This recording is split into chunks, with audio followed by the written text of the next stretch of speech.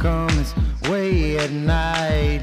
Hello, cocktail lovers. Welcome to Paris Cocktail Talk, the show brought to you by the 52 Martinis Guide to Paris Cocktail Bars. I'm Forrest Collins, and I'm here to talk to you about the trends and traditions of drinking in France. Now, those of you who are regular listeners, you won't be too surprised to know that cocktail hour is one of my favorite hours.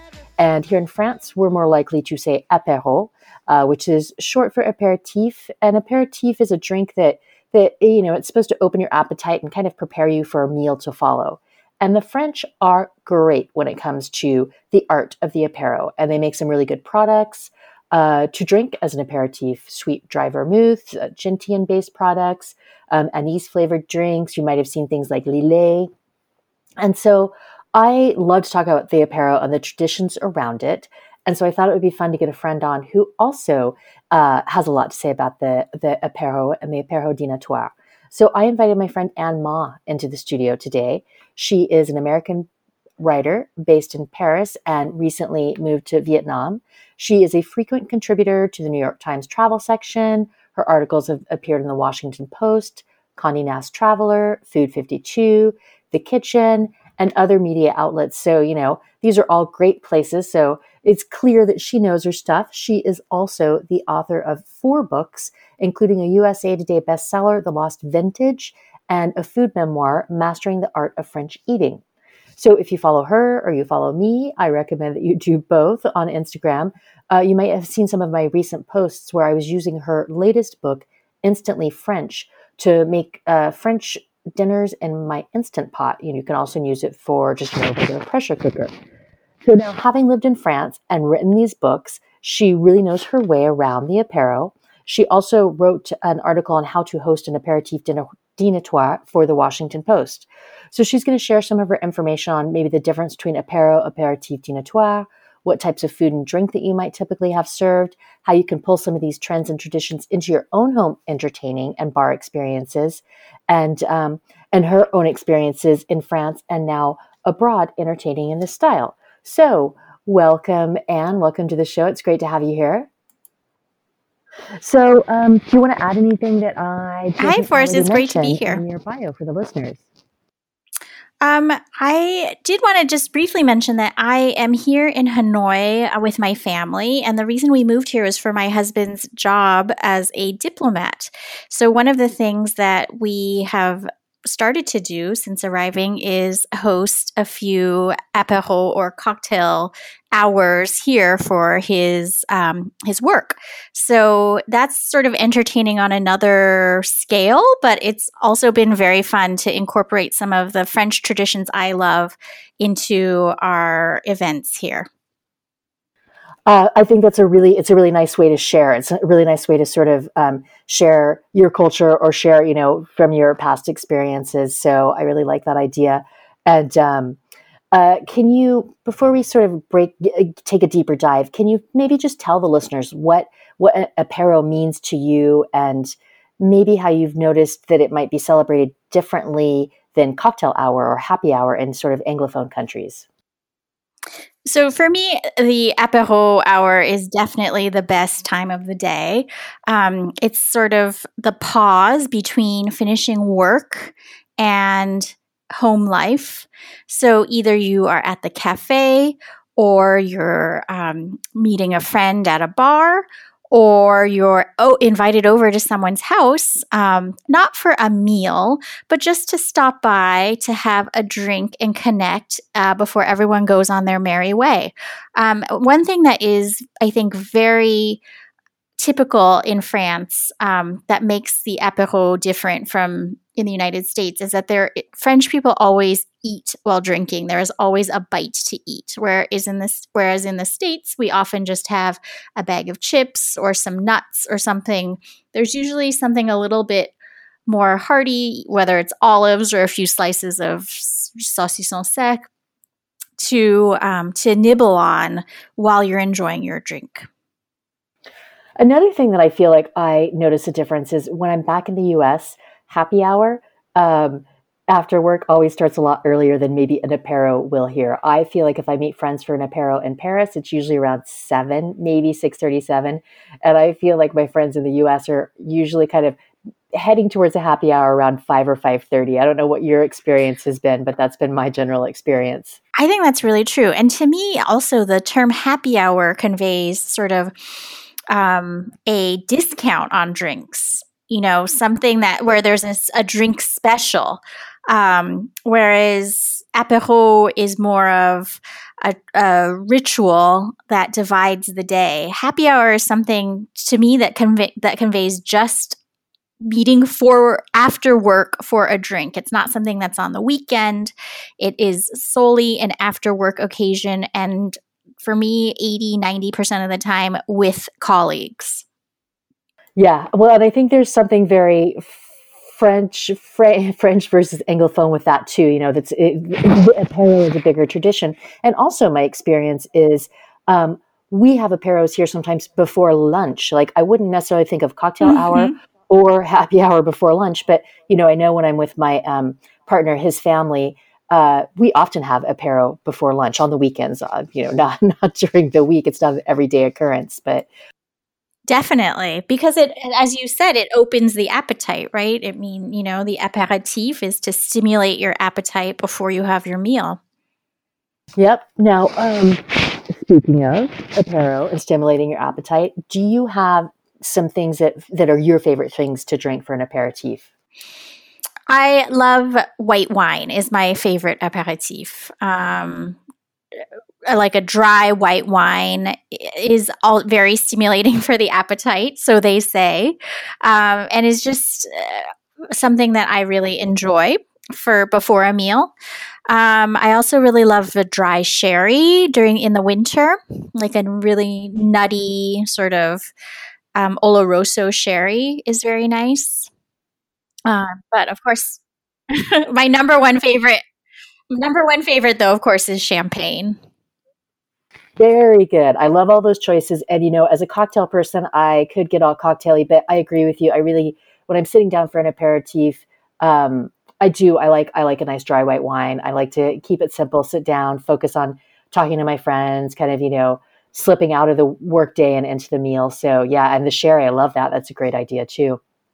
Now, I want to kind of talk to the listeners about any particular etiquette that's around the apéro. And we can also, I know I keep saying apéro, and I also want to talk about the apéro dînatoire. So feel free to talk about them kind of both, one or the other, and what kind of etiquette you find around them. Well, I think hosting people for an apéro is a really nice way to just invite someone over who maybe you don't know that well. You don't want to commit to a whole evening of a dinner because, my in my mind, whenever I invite someone over, I'm always thinking, I'm such an early bird. What if they stay until like 2 or 3 in the morning? But with the apéro, you have invited them over, so you're showing that warmth of generosity. You're inviting someone into your home, but it's pretty clear that it's just for a drink or two. It's just going to be a couple of hours. I think that in France, as I was just saying, there is not a lot of drinking without food. So wine is almost considered another food. So there is always something to eat to accompany it. And now, I think of the apéro as something more snacky and drinky, and an apéro dînatoire is when you are bringing out more food. Do you differentiate between the two? Yes. So I love an apéro dînatoire, which is just sort of a dinner of snacks. I once went to the best apéro dînatoire at the home of a friend who is shall we say, une dame d'un certain âge, who we all sat in her living room. So there was no dining table. We were just sort of grouped upon the sofas, and there was a small little low tables in front of us. And the entire meal was just snacks. I can't remember exactly what she served, but there were little tea sandwiches and gougère, cheese puffs, and maybe dates wrapped with bacon. But what I loved about it was that there was a progression to the snacks. So you started out with let's say, a cheese puff and, maybe some smoked salmon on toast. And then you progress to like a little lamb chop. And then there was a cheese course, although still in this low table cocktail setting. And then there were tiny desserts. So it was like a 4-course meal, but all in small bite-sized form. I love that. I like small little bits and bites anyway. I love tapas, and I think it's nice too because I do think that there is such a the French meal is a really important establishment, right? The French meal it's recognized by UNESCO, but I think the apéro dînatoire is a way to relax that a little bit, but still have some fun and have some quality. It's not just we're throwing some things together. So I think that's I agree. I love it, and it's a really fun and interesting way to spend an evening or invite people around. And in speaking of inviting people around, for me, I feel like if I'm just saying to a friend, I'm going to meet you for an apéro, I'm probably just going to just meet them at a bar for an apéro. But if it's an apéro dînatoire, I mean, that's something really that happens at home, right? Exactly. I completely agree. Mm-hmm. And, when I was writing my story for the Washington Post on hosting an apéro dînatoire, I interviewed a few French friends. And one of my friends said, he lives near Saint-Étienne, between Saint-Étienne and Lyon, said that sometimes the apéro turns into an apéro dînatoire. So you have friends over and you're all having so much fun and everyone is getting maybe progressively more tipsy, that you're sort of just rummaging around the kitchen, the freezer, the pantry for whatever you have on hand to offer to sort of fill people up a little more. And I really love that idea too. Me too. I mean, I do try to keep things in my pantry. So there's always something, whether it's sardines or some kind of a terrine or something, nuts and olives, things that you can pull out if you need to extend the apéro into an apéro dînatoire. Now, what about? I know you mentioned some foods that may have been served at the one that you were talking about, but what are some really typical foods that you think of when you think of an apéro dînatoire here in France? Definitely saucisson sec or some type of charcuterie board. Definitely maybe some pâté de campagne type of thing. Crudité, raw vegetables with a dip. Maybe tapenade. And then, of course, there is that very, very typical French dish of the 1980s or 90s, the cake salé, the savory cake. Oh, yes. It's very French. Totally. Yeah. I mean, actually, I've never made one, but I mean, is that like there's a cake that's often made in France. I think kids make it and they make it with yogurt. Is that also savory? So is that kind of the same family? It's a different cake. The yogurt cake is definitely sweet, the one that kids make. Savory cake is a little more involved, but the most famous one is ham and olive, I believe. There's a woman who has written an entire cookbook on savory cakes, and it's called Les Cakes de Sophie, and it's the entire book is savory and some sweet cakes, because as you know, in France, the word cake refers to not like un gâteau, but it refers to anything cooked in like a loaf pan. Right. Yeah, well, I can get on board with savory cakes. I mean, I prefer savory to sweet anyway. So I do think that they're fun, and you're right. You see them all the time. So now I'm wondering, do you think that the apéro dînatoire is becoming more popular in France or in Paris in your experience? I do. I think people are really looking for a way to entertain or get together with people that is not filled with such ritual and formality as the dinner. Yeah, I think so too. I think, definitely I see a younger generation keeping things a little bit more casual in that way. And also I see a lot of times them doing it where it's kind of a potluck dînatoire as well. Everybody's bringing a little snack and something like that. So I think it's kind of interesting to see the changes. And I do agree. It's definitely something I see more often. Now, now that you're in Vietnam, why don't you tell us a little bit about the entertaining? You mentioned that you were doing some entertaining there. How are you incorporating the French apéro into your entertaining? How are people reacting to it? What's it like? So one thing that I really love to make in general are gougère cheese puffs. And we've hosted a few events, and I've been making them. We have, for our official events, we do have household help because that would be quite a volunteer position for me to take on. To be cooking for all these official events.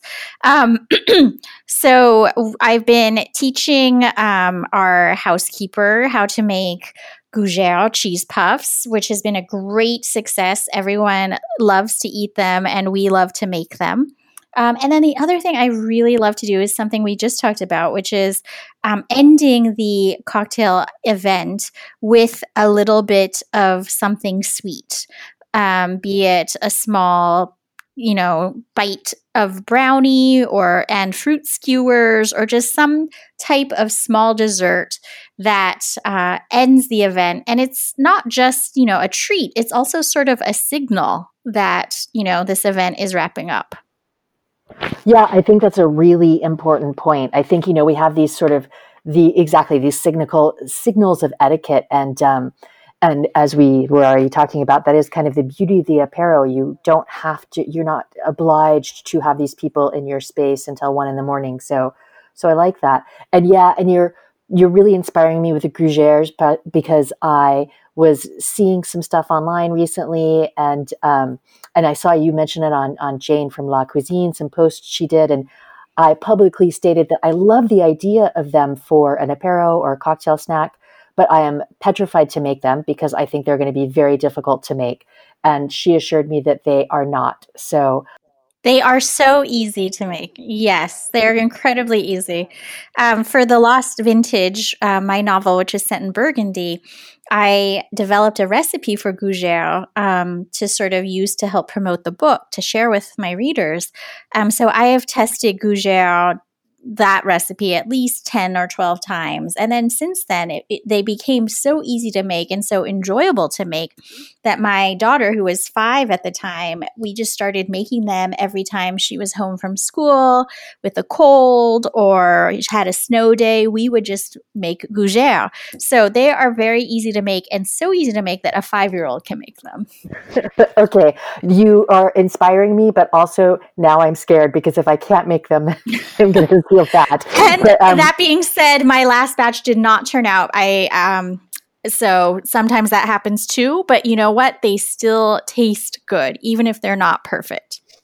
Okay, I'm going to try it, I promise, and I'll put some stuff online and tag you so you can see my progress and compare it to your daughter's. Is your recipe online somewhere, the one that you used for the promo with the Lost Vintage? It is. I think it's on the La Cuisine website, but I can send you a link, and you can maybe post it in your show notes or something. I will absolutely. Send me a link. I will actually try to make it, and I will also post it in the show notes so listeners can try to make it as well. And listeners, if you do make it, post some pictures, tag us both online so we can also see what you're doing and food stock you as well. So, okay, I'm excited about that. I'm feeling very motivated, maybe this weekend. Now, speaking of online, can you tell the listeners where they might find you online? And I will put links to your Instagram and your different books in the show notes, but just in case people don't feel like going back to look at the show notes, where should they find you? So I'm mainly these days on Instagram at Anne Ma Net, and Twitter is the same.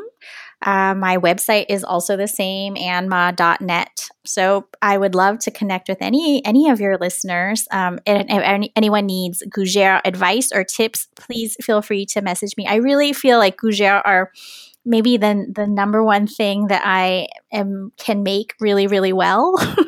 And am always happy to coach people through making gougère. Well, that is very good to know, Anne. I may be calling on some advice when I give mine a try. So, okay, good. And also, I think that you have, before we move into the cocktail of the month segment, is there anything else that you want to share with the listeners that you don't think we've covered that they might be interested in case they want to kind of bring this tradition into their home or or have a better understanding of how it is really celebrated in France? I think there were a lot of questions when I published the article on the Apéro Dînatoire, like how is this different from a regular cocktail party?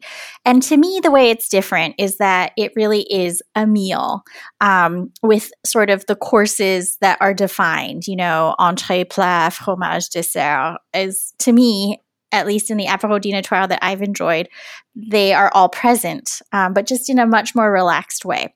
And it's also really fun to incorporate some of the foods of the region, which of course is also very, very French. So French people are so big on their regional cuisine. You'll see, jambon de Bayonne, type of thing, or wherever from like Pays Basque, they'll have like their piment d'Espelette type thing, or tapenade in Provence. But we here in Hanoi also make those fresh summer rolls, which I think are like a wonderful addition to the Apéro Dînatoire.